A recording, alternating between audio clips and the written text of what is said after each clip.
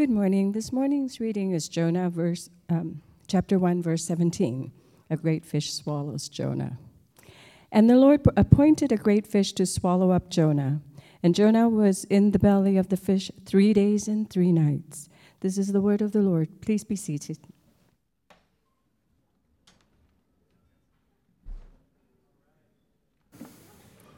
Thank you, Dee. Good morning. It's great to see y'all here this morning. My name is Dave. I'm the lead pastor here at Redemption Church Tucson. And a couple things before I invite up a friend, and we're going to kind of go through a couple things before we get into our time in Jonah, is we're starting a new series in Jonah. And so just a heads up of where we'll be. If we're going to be spending 5 weeks in Jonah, it's an Old Testament prophetic book.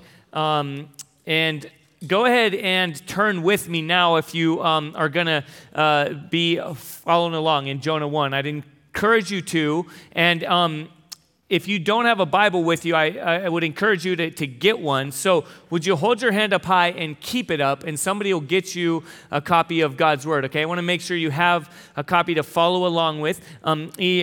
En español, si quiere la Biblia y no tiene, por favor, levante su mano y diga español. Y si no tiene ninguna Biblia, ese es un regalo a usted. Y esta mañana estamos en Jonah. Is that right? What? Was that right?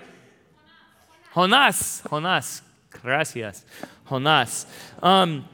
So if you took one of these Bibles, the English one, again, for either, please keep it, okay? It's our gift to you, and especially as we're in a book like this, and we'll talk as we go, I want to make sure you understand this is God's word that we are hearing. And that as we talk about something like Jonah, probably a familiar story to many, and that's why we read from that verse about, right, Jonah's swallowed up by a great fish, and that's it, right? And most of us, that's probably what we know about it. And so I want us to understand that what we're reading and learning is God's word and is much more than just the things that we kind of insert into it.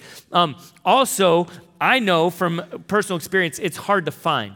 Okay, so if you took one of these Bibles, the English one at least, it's on page 861. And let me just say too on the front end, always, and hear this, it's not usually a good to ask someone to speak on behalf of fill in the blank anyway, right? It's like we're all different. But on behalf, I'm going to break that rule right now. On behalf of Christianity, it's always okay to turn to the table of contents and just look it up, okay? It's no shame in that. I did it like this week, okay? Because I'm like, where is that? Don't know. It's so anyway, do that. We'll get more into that in a bit, but let me just again say where we're headed. So we're in Jonah for 5 weeks. Then throughout the summer, we're going to be back in the New Testament in Philippians throughout the summer. Then starting in the fall, we're going to get into Exodus, back in the Old Testament, book number 2. And we're going to be there all the way up until Advent or Christmas season, all right? So we've got Jonah, Philippians, Exodus, Advent, all right? Amen? Amen means like I'm tracking with you, and I agree. So now, before we get into all that, I'm going to invite up my friend Joe Jewell. So Joe, and he just has a fun name to say, so that's all cool. So Joe Jewell, grab a mic, come on up here. And so I'm excited to introduce Joe to some of you. And we're kind of doing things backward. He's already been up here before and done some things and kind of helped lead through different parts of our service. But we're really excited to bring Joe on as a resident. R's are hard for me, R's and L's. Just FYI. Redemption Church. Anyway, liturgy. There's a lot of them. But Joe is coming on as a resident, and it's kind of a twofold piece. On the one hand, for us as a church we exist to strengthen and birth healthy local congregations, and that includes raising up leaders to help. And so a part of that is just for us to kind of pull back the curtains, invite Joe to the table to serve at various different aspects within the church and to learn and see what we do and just kind of how we go about things here. So again, we're very excited to bring Joe on. And Joe, why don't you go ahead and introduce your family and yourself to us, and then also just share how we can be praying for you. Yeah, definitely. Well, this cool picture here, if you don't notice, it's like down the street. It is cool. It's kind of cool, right? Yeah. That's my beautiful wife, Lillian. She's the taller woman. And the little one is my little princess, Grace, and then my little man, Micah, right there. My wife and I were born and raised. We're Tucson natives, so yeah. Yeah. I was just making fun of her. Joe, I forgot. I kind of said I forgot. Before you share a prayer request, I was going to explain some things. Yeah. So a part of Joe entering into this residency, different residencies are done differently. And for Joe, he's going to raise some financial support to help supplement his time here, so he can be more kind of involved in the day in and day out of things. Joe's going to be raising financial support, again, to supplement what he's doing to help kind of make that work. So that's something that's unique about what you're doing. Yeah. And so with that, kind of softball. No, yeah. But just share with us how we can be praying for you. Yeah, absolutely. Aside from just God's providence for our family and with fundraising, we've been in this position before, and it's, it just takes a lot of groundwork and stuff. So it's just praying for those meetings. This is kind of a re-entry into ministry. We took a year off and to really just spend some time with the Lord and as a family. So our prayer, and if you would pray with us, is just that it would be a fruitful time of ministry for me and for my family, and something I've been praying for, and if you would pray with me, that I would just be a blessing to you guys, and to just this wonderful church body, and so I would serve and just be a blessing. That would be those kind of three things we're praying for. Yeah, so that's great. Yeah. On that, as Joe said, as we've grown numerically, we really want to grow in our structure and our ability to care for the people God's entrusting to us as a church. And so that's, again, also a big part of Joe joining the team. So let's go ahead and pray for Joe and his family and for us as a church. Heavenly Father, thank you again for Lord, you are a God who provides. And even as we'll see today, you pursue your people and you're involved in so many ways beyond what we can comprehend or imagine, Lord. You're involved in Joe's life and his family's life and all the different places you've brought them to lead up to where they are. And Lord, as we as a church, you're providing and working within our congregation, and those things intersect together. We thank you for that, and we're in awe of your sovereignty and your intimate presence in the comings and goings of your people. And Lord, we do want to pray for Joe and his family. Lord, pray that you'll provide. We trust in your providence. Lord, we ask that you will make it work in the way that you have planned for Joe and his family to be able to invest and be invested in this season. Lord, we pray all this in Jesus' name. Amen. All right, let's thank Joe. Thank you, guys.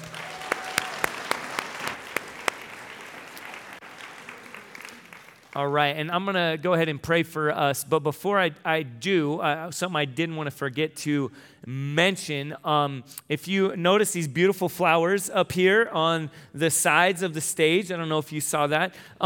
Actually, Joel Harris and I hung those up, two old dads climbing up a tall ladder, hanging these beautiful paper flowers up there. But it was, and actually the woman that made them was here kind of instructing us, and it was awesome. But they're up there, and they were all over this place because Safford yesterday, so the school where we are, that's Safford, celebrated 100 years as a school. Yes. So it again is really cool. In fact, there were a ton of older people here. One woman I met was from the class of 49 here at the school, and she went on to Tucson High and only got to stay there for a year because she had to get into helping to work, and that was right around World War II, just after it, and other people were drafted, a bunch of veterans. And something is cool that I want to share here. If you remember, we just sang a song, right, in Spanish and English, and there was a huge sign over the door that said "Bienvenidos," right, welcome, in Spanish. And a couple of the people, one older man in his 70s, walking in, he had like 2 canes, and he was a military veteran, and he said, this is amazing because we weren't allowed to speak Spanish when we came here, when I came here, and he speaks Spanish. He's a Spanish-speaking man, and served in the military, and here he wasn't able to speak the language that they spoke in his home. And so just, again, celebrating and grieving. Right, grieving the brokenness that's still real in the world that we're in today, and celebrating that there can be a sign welcoming alumni in Spanish, and that we can sing in Spanish as well. So again, praise God, and Lord, forgive us and help us. Right, we say that together. So let's pray, and we'll see some of that stuff addressed in Jonah. All right, let's pray together. Heavenly Father, we again love you and thank you. And as we've prayed this morning, you're a big God, and we grieve where we have erred and strayed and wandered and sinned, and we also thank you that you Lord, you pursue, and that you haven't just left us in our mess, but you've entered in. So we pray that you'll shape us and lead us to respond. In Jesus' name, amen. All right, we are going to get into our time together in Jonah, and we'll just kind of explain as we go, right? Like I said, we started at the end, the big fish, and some of that stuff. Well, we're going to just dive in and read and explain, and hopefully maybe throw out some of the stuff we've assumed and learn who God is and what it means to be his people. So picking up in Jonah chapter 1. Now the word of the Lord came to Jonah, the son of Amittai, saying, "Arise, go to Nineveh, that great city, and call out against it, for their evil has come up before me." But Jonah rose to flee to Tarshish from the presence of the Lord. He went down to Joppa and found a ship going to Tarshish. So he paid the fare and went down into it to go with them to Tarshish, away from the presence of the Lord. So I don't want to assume that we know all this stuff as we read, even if you grew up in church and you sang all the songs at camp and all these different things like that. A couple things, okay, that are going on here. I'm going to kind of work my way back to explaining. One is Jonah is a prophet.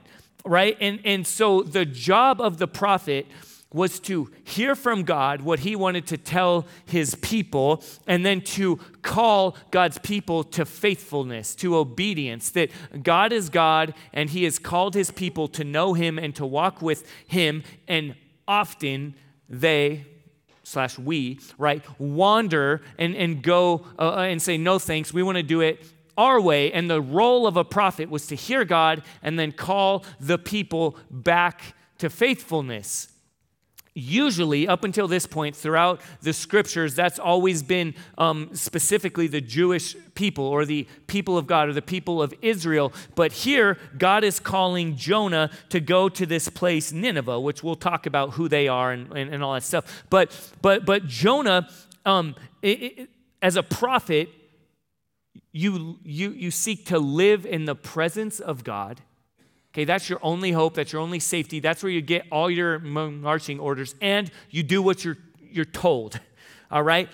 Jonah is doing none of that, right? He's not doing what he's told. God says, go here, and he's like, all right, I'll go here, right? God says, go up, he goes down. It even is used there multiple times, this imagery of something going up to God, and God's presence being up, and God is on the throne, and God is presiding over and ruling over, and then Jonah goes down. He goes down into the ship. In a moment, we'll see he goes down into the sea, goes down into the big fish, right? He's fleeing God's presence. And again, this is huge because it fits into the bigger story. Because, okay, hear me now. First of all, we need to understand where Jonah, where our story and how we're entering and reading God's word, how that fits into this specific story of Jonah. And then beyond that, we need to understand where Jonah fits into the bigger story of God. All right, again, he's a prophet. Well, let's back up all the way to the beginning. And if you've been here since the beginning of the service, you've heard some of the stuff, right, that we've walked through. All right, we walked through the All of Life interview, and we understand that in the very beginning, God created, right? That God is artistic, and he's creative, and he uses different mediums. And good job, by the way, Tina and Jake. That was awesome. And I love that Jake tries to act all casual, but he's totally not. All right, he is A-type and responsible and all that. So don't take his ridiculous Dodgers cup up here. They didn't even drink from, by the way. Where are you at? That's like a worship leader holding a guitar and never strumming it, right? Just to look cool. Sorry, I digress. Anyway, I'm throwing shade right now. I can't, anyway, I'm a Padres fan. We can't. Anyway, okay, come back. Okay, God creates. He created everything, created creatively very well. Everything is beautiful, reflects him. And as the climax, the penultimate reflection of himself is you and me, is humanity. God said, let us make man in our image. But then sin enters in, right? We talked about that. It's God saying, this is what it means, be in my presence, come close to me, and then us saying, no, I want to be far from you. I want to define how life ought to be lived. You say everything in life, right? You say hobbies, relationship, self-image, work, all this should flow this way. Well, I want to take a shortcut, or I want it my way, or I think it should go this way, and so we turn and go apart. As we often quote Isaiah 53, all we like sheep have gone astray, each one to his own way. God has his way, and we've said, I want to do it my way.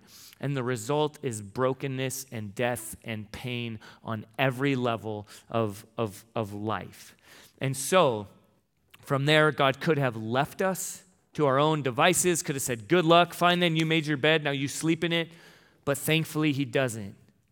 Okay, he makes a promise in Genesis chapter 12 specifically. He says, I'm going to hone in on one man, and from that man, I'm going to establish a family. That's the people of God, and their role is going to be a blessing to the nations. And it's a foreshadowing. He says, and that name will be a blessing. And he's specifically setting the table for what we now know to be the name of Jesus.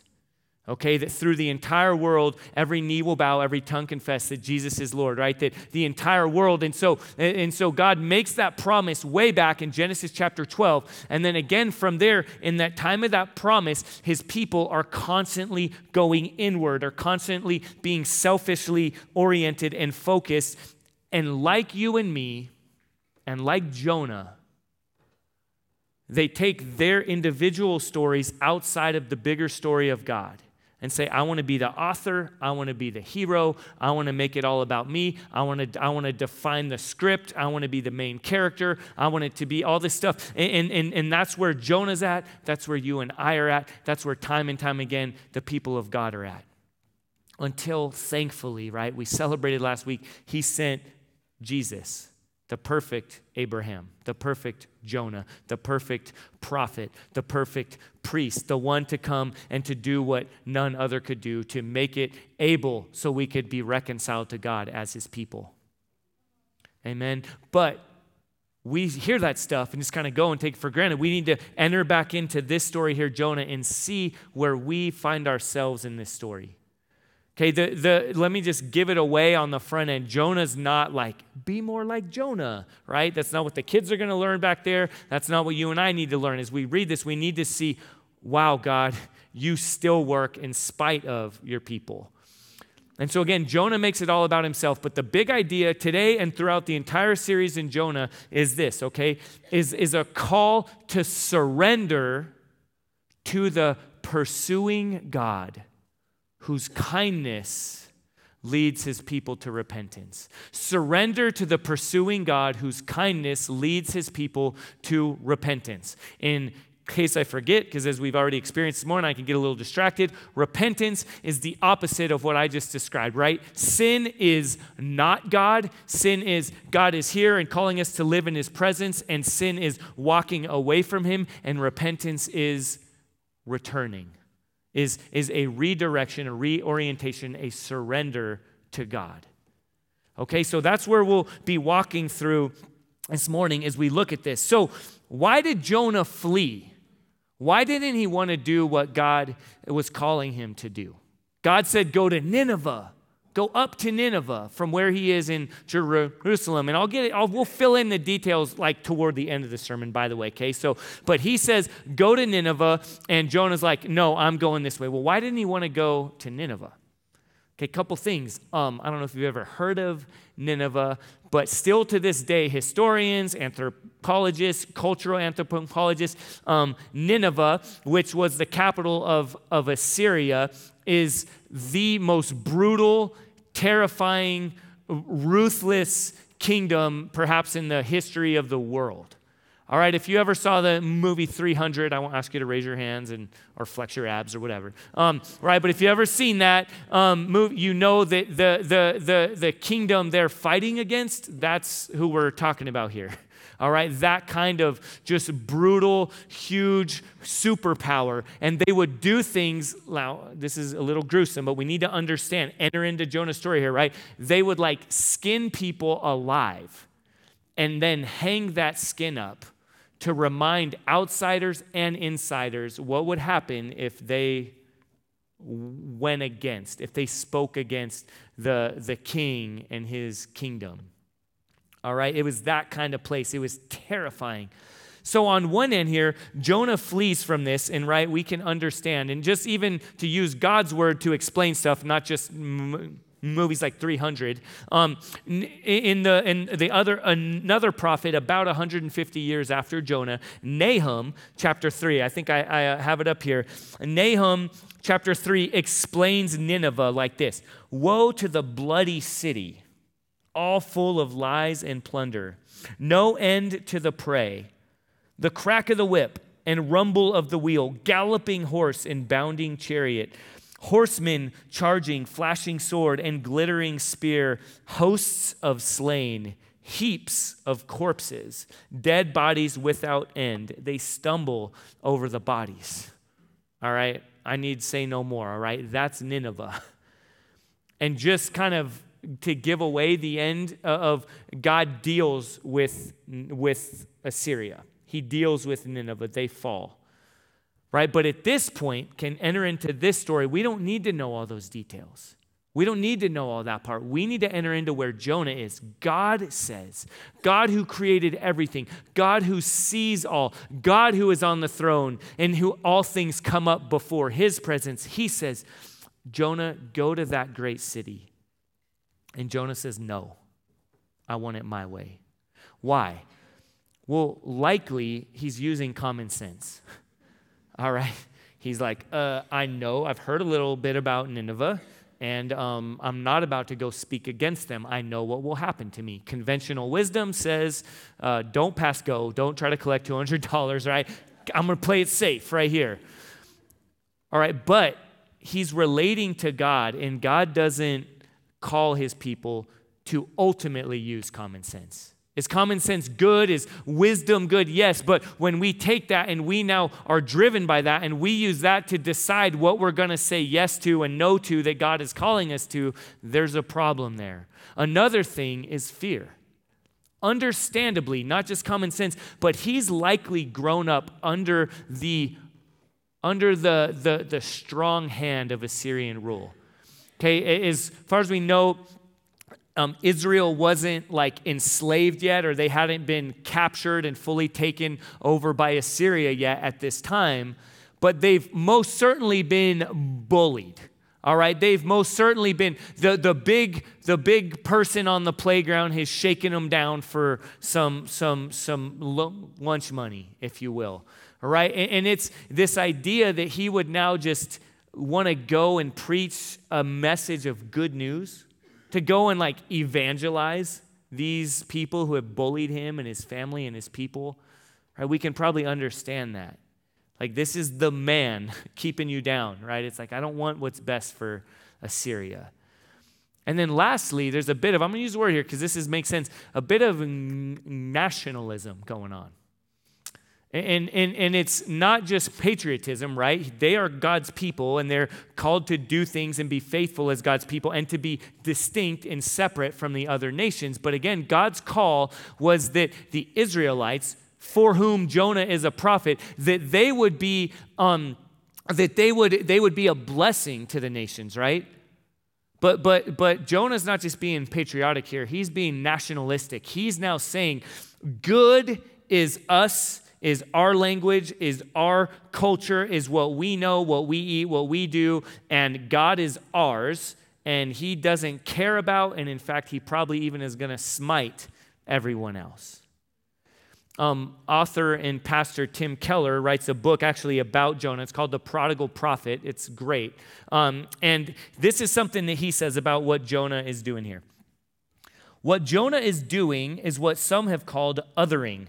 To categorize people as the other is to focus on the ways they are different from oneself, to focus on their strangeness, and to reduce them to these characteristics until they are dehumanized. We then can say, you know how they are, so we don't need to engage with them. This, right, othering, makes it possible to exclude them in various ways, by simply ignoring them, or by forcing them to conform to our beliefs and practices, or by requiring them to live in certain poor neighborhoods, or by just driving them out. All right, I'm just going to get real here, all right? Again, if we hear a song sung in Spanish and something in it says, this is America, all right? I don't want to hear that. I'm in this church right now. This is my language. I don't want to hear that. And we largely sing in English. That's the dominant majority language. But if our first flinch is that, all right, my kids play in mariachi group. They actually go to a school similarly where they weren't allowed to speak Spanish, and now it's a Spanish immersion school. It's a bilingual school. A number of other families here go to that same school. Well, one time they were playing in a church, and they were playing God Bless America in Spanish. And someone from the church stood up and said something along those lines. This is America. This is a Christian church where we speak English. And the director, Jaime, just like without skipping a beat, was like, just like, all right, kids, in English. And then boom, there they go, busted out, right? God Bless America in English. But just what does that reflect? Okay, we get into, and hear me too, this isn't like, keep politics out of the pulpit. Like, dude, if God's word can't speak into real everyday life in the community, in the city where we live, like what can? All right, that's just straight talk. It's a privileged place to be able to say, I'm going to decide what we're going to speak on and what we're not when we come under God's word. All right, most cultures and demographics have no choice but say, this is real life. How does God's word speak into it? All right, so for Jonah, ultimately, he's just being unfaithful. He's wandering and he's fleeing. Under the surface, it's because he's relying more on common sense than on God's provision and God's wisdom. He's operating more out of fear, and he's ultimately operating out of a place of othering. This is us, that's them, straight talk, to hell with them. And yet God pursues. God is a God of pursuit. And so that's what we see here as we continue on our time in meet me down in verse 4. But the Lord hurled a great wind upon the sea, and there was a mighty tempest on the sea, so that the ship threatened to break up. Jonah flees, God pursues. How does he pursue? He controls the winds and the sea and everything in them. Just quick tip, all right? You want to flee the God over all of creation, the God of the land and the sea, by going to the sea? Probably bad idea, okay? So he flees, and God hurls, okay, put that on a hook in your mind. We'll get back to that. God hurls a great wind upon them. Verse 5, then the mariners were afraid, and each cried out to his God, and they hurled the cargo that was in the ship into the sea to lighten it for them. But Jonah had gone, where? Down. He's still fleeing. He's trying to hide. Jonah had gone down into the inner part of the ship and had lain down and was fast asleep. Verse 6, so the captain came and said to him, what do you mean, you sleeper? I love that. Like, dang, burn, you sleeper. Arise, call out to your God, lowercase g, right? Because he's just lumping God into all these other gods. Perhaps the God will give a thought to us that we may not perish. So Jonah's fleeing and God is pursuing. But how is he pursuing? He's hurling a great wind on the sea. And also, these sailors go down and pursue Jonah. Hey, wake up, dude. What are you doing sleeping, all right? We're throwing stuff overboard. We're all calling out to our gods, like whatever join in here. Why are you fleeing? Here's the deal. These guys, these sailors, they just think they're just doing what anyone would do. Of course, there's someone sleeping, wake them up, right? All hands on deck, right? Actually makes sense in this case. Get up here. We need your help. But God's the one pursuing, all right? When we say life is naturally supernatural, this is a little picture of that. As far as these sailors are concerned, they're just doing what anyone would do. But God, through them, is pursuing Jonah. Jonah's trying to flee. God doesn't just leave him to his own vices. He goes and pursues him. All right? And it continues in verse 7 here. Let me find my spot here. And they said to one another, come, let us cast lots that we may know on whose account this evil has come upon us. So they cast lots. Wait for it. Right? Big surprise, right? We should know here. God's the one who's pursuing. They cast lots. Who does it fall on? Of course, it falls on Jonah. So they're like, whoa, okay. And right, we know all along as the audience, we're reading along, okay, God's the one pursuing. Of course, he's going to use this. From their perspective, they're like drawing straws. It could be anyone, but no, it couldn't. Jonah is the one God has called to call people to faithfulness. Jonah's the one who fled. God's the one pursuing. Of course, it's going to be revealed that Jonah is the one who God is calling out right now. And so they ask this question, who are you? Where are you from? What they're really asking is, whose are you? Where are you from? What's your land? What's your people? And who's your God? What's your life all about? Right? They all have these different gods, right? Lowercase g's. Well, I'm from the God of war. I'm from the God of the sea, right? I'm from the God of this. And they ask this. And Jonah gives a brief little description here, right? He just kind of explains like, well, you know, basically, my God is the one who created the land and the seas. And he just gives he basically gives the bare amount of information necessary. All right, and God still uses it. Jonah says, yeah, my God, the one who, created land, sea, all this stuff. And they're somehow captivated by that. Further on in the story, we learn that they actually pray. Jonah doesn't yet pray. They pray. These sailors pray and they fear the Lord. They have awe of God. The author here wants us to understand that these people who shouldn't get it, get it. The religious people who seemingly should get it, don't get it. Jonah the prophet doesn't get it. The people who seemingly shouldn't get it, get it. They pray. They call out to God. They fear God. Something that we need to notice here is that when God is pursuing Jonah, he's also pursuing the sailors. He's also pursuing the Ninevites. It's not either or.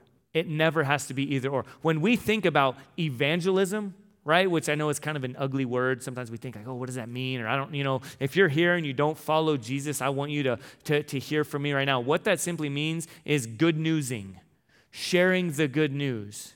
The good news that, again, impacts and shapes every facet of life, how you view yourself, how you relate with others, how you relate with your work, how your view of God, your relationship with God, all this stuff, that is the good news of Jesus, the gospel, the life, death, resurrection, ascension to the right hand of the throne of God, rule and reign and authority over all things, just like this picture we get right now, right, of God sitting on the throne. That's where Jesus is right now on the throne, and his promised return to restore all things to himself once and for all. That's the good news. And God is pursuing Jonah as the messenger of the good news at the same time that he is using Jonah in spite of himself to reveal himself to these sailors, these wayward, irreligious sailors, and also pursuing Nineveh. God is a big God. God is the God who pursues. He's pursuing Jonah at the same time. And again, Jonah gives this kind of really distant, kind of cold description. But again, as the audience reading Jonah would know, and what you and I need to know, what we would be screaming out, no, that's not just who God is. God's not just this cold description that he gave, right? Like, pick me up, hurl me into the sea. It's like God is, this one who just kind of created distant, far. No, God has made himself known. God has revealed who he is. In Exodus chapter 34, circle this, make a note here that if ever someone asks you who is God, this is a good place to go. It's who God says he is. When Moses said, "Who should I say sent me?" This is what God said. And then the Lord descended. Again, he's the one pursuing. He descended in the cloud and stood with him. That's Moses here. And proclaimed the name of the Lord. The Lord passed before him and proclaimed, the Lord, a God merciful and gracious, slow to anger, and abounding in steadfast love and faithfulness, keeping steadfast love for thousands, forgiving iniquity and transgression and sin. Merciful. All right? But who will by no means clear the guilty, which if we had more time and we want to talk about this is an act of mercy and goodness, by the way. He's merciful and he's righteous. He will by no means clear the guilty, visiting the iniquity of the fathers on the children and the children's children to the third and fourth generation. We get, just quick aside, we get hung up, third and fourth generation, that's so messed up. But no, juxtaposing, right, contrasting that is like only to the third and fourth generation. Most cultures throughout history would recognize that part. Whoa, only to the third and fourth generation, but in contrast, he extends the mercy and kindness and generosity to the thousands? Wow. A God of mercy and grace and justice, a good God, a God who pursues. But though Jonah doesn't share all that with these people, God still pursues them and they still respond in some way, right? They turn and they pray and they now fear the Lord. They see God for who he is. As I mentioned earlier, just take note in verse 4 and verse 15, right? What do they finally do? Though reluctantly, verse 15, they picked up Jonah and hurled him into the sea, and the sea ceased from its raging. Again, you see God sovereignly, all right? This is ground level theology, all right? I want us to understand this right now. When we talk about high theology, about God's sovereignty and God's providence and God above and ruling over all things, and then his eminence and his transcendence, his presence and his reigning above. This is an example of that. That, again, from everyone's perspective, yours and mine and everyone, these sailors simply do what they're all right, fine. They pick up Jonah and they hurl him into the sea. By the way, I love that they use the word hurl there. Of course, it's written in Hebrew. I don't know what that word really is, but I just love the word hurl. It's kind of funny. So they hurl. Well, it's intentionally put there that it would remind you back to who's the one that we first heard hurling in this? God. Again, life is naturally supernatural. God is pursuing these sailors while he's pursuing Jonah on his way to pursuing Nineveh. He's a big enough God, and he's the one who's ultimately pursuing Jonah by having him hurled into the sea. God is the one who is pursuing. And then just this last verse that we read in verse 17. Verse 17. And the Lord appointed a great fish to swallow up Jonah. Jonah was in the belly of the fish 3 days and 3 nights. Again, most of us probably just know those details, right? Okay, this, big fish, all this stuff. By the way, quick couple asides, it's a big fish, not a whale, it's a fish. Also, did this really happen? Short answer, yes. Yes, it did. All right, if you weren't here last week or you don't know what happened last week, Jesus rose from the dead. That's a bigger deal than a big fish swallowing a human, all right? Like, focus on the right part of the conversation.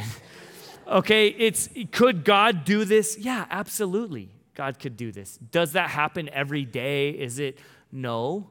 That's why we're here talking about this huge God that, created everything. That's another big mind blower, right?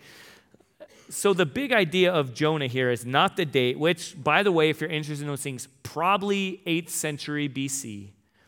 But something that we got to hear an Old Testament scholar kind of talk about this stuff before we began to preach all this, and he pointed out, listen, all the details aren't in Jonah here for probably a pretty good reason.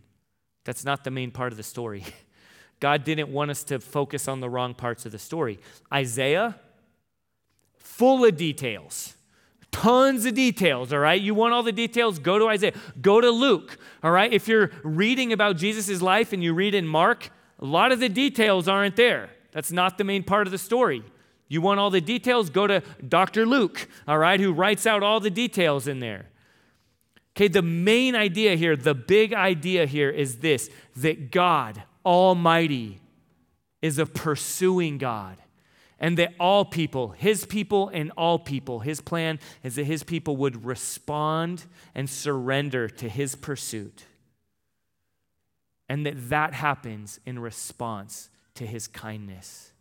Repentance happens when God pursues with his kindness, his mercy. What we read about earlier in Exodus chapter 34. That God, the God who declares himself to be merciful and just, leads his people to respond, to surrender, to repent. So that's probably the last time we're going to really talk about all the details, all right? Who wrote it? We don't even know which king was ruling over Assyria at the time. Usually, a lot of authors would put that in there, but again, that's not the point. The point is this pursuing God. Great, mighty, merciful, just. So as we close right now and we kind of prepare to respond today and through these next 4 weeks, walking through Jonah, how do you see yourself in this story of Jonah? Where have you wandered and fled? Where have you relied more on common sense? Where have you operated out of fear? Where have you succumbed to othering? All right, to writing individuals or whole groups of people off? How do you respond? How is God pursuing you? All right, I want to acknowledge that there are likely 2 broad categories in here today. People who have confessed with their mouth and believed in their hearts that Jesus is Lord and God raised him from the dead. You've put your faith in Jesus. You call yourself a Christian, and still there are ways that the Lord is revealing you have been disobedient. To be disobedient to God, to flee God, is to be outside of his presence. And as we see all throughout Jonah, it's dark, it's painful, it's broken. Apart from God's presence is a scary place to be. And perhaps the pursuing God is calling you to repentance today. I don't know all the details, but you do. And I trust he will put those on your heart. And I encourage you when we respond to him, to pray, okay, to repent, to respond to his kindness, his pursuit. And then again, there are others here who have never put their trust in Jesus. Perhaps you thought you were a Christian, but maybe now throughout this time you're more aware, I'm not really a Christian. That was more of a cultural association or a family thing. But I believe God is pursuing you today. If you're here, to me that's evidence number 1. He's pursuing you. How do you respond? What does it look like for us to surrender to the pursuing God whose kindness leads his people to repentance? Let's pray together. Again, Heavenly Father, you're big, you're great. I pray that every one of us, from the songs to the time in your word to the All of Life interview, we would just have more of an understanding of your bigness. Lord, that all of our individual lives, as complex and unique as they are, fit into your greater story. That somehow right now in this moment, you know, Psalm 139 tells us, you know every hair on every head in this room. You know the number of days, the number of breaths represented in this room. Lord, you are transcendent and you're present. So I just pray that through your Spirit, you would lead us to respond to your pursuit. In Jesus' name we pray. Amen.